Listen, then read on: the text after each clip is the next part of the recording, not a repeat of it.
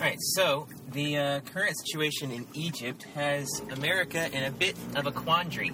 On the one hand, the military has launched a coup and taken over the country, installed their own person sort of in charge, or nominated their own person to be in charge, and removed the elected president from power.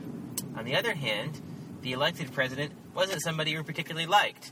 He was the former head of an organization, a Muslim organization that used to be a terrorist group that still has ties to other terrorist groups, that was warming up to nasty countries like Iran.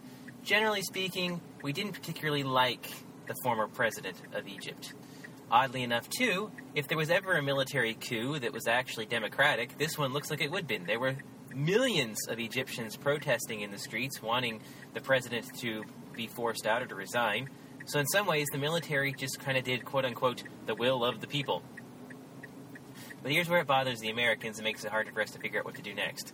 On the one hand, we believe in democracy and rule of law. We don't like the idea of militaries running things, and who knows if the military is going to actually give up power. For that matter, will the military ever really be out of power, even if the president's elected? If the military decides we don't like this guy, they can remove them.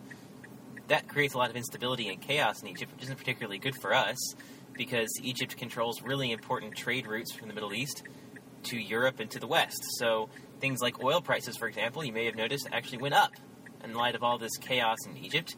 We don't like that. We don't want that to continue happening. So we'd rather the Egyptian military kind of stay out of the politics for the most part. And, in case you didn't know this, a lot of you have been watching our website, you probably do, we're paying for the Egyptian military to be able to do things like this. They get tons of money from us, billions of dollars every routinely, $1.5 billion per year, are oftentimes going to the Egyptians for various things, including security. So we're actually paying for the Egyptian military to maintain some level of power and authority in Egypt, which gives the Americans a lot of say in what happens next. So we're actually pressuring the Egyptian military to back off, to let the civilians take over again in Egypt as quickly as possible. And we're trying to figure out now, do we really want to keep paying for the Egyptian military to do whatever they want? Are they helping us? Are they hurting us?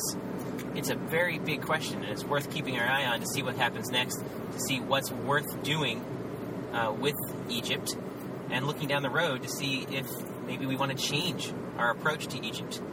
Maybe it's better to not give them so much of our tax dollars. Maybe it's, maybe it ends up working out in our favor because at least the Egyptian military, which seems to hold all the strings in Egypt, is on our side. So, important questions to ask and ponder about as we watch the unfolding situation in Egypt.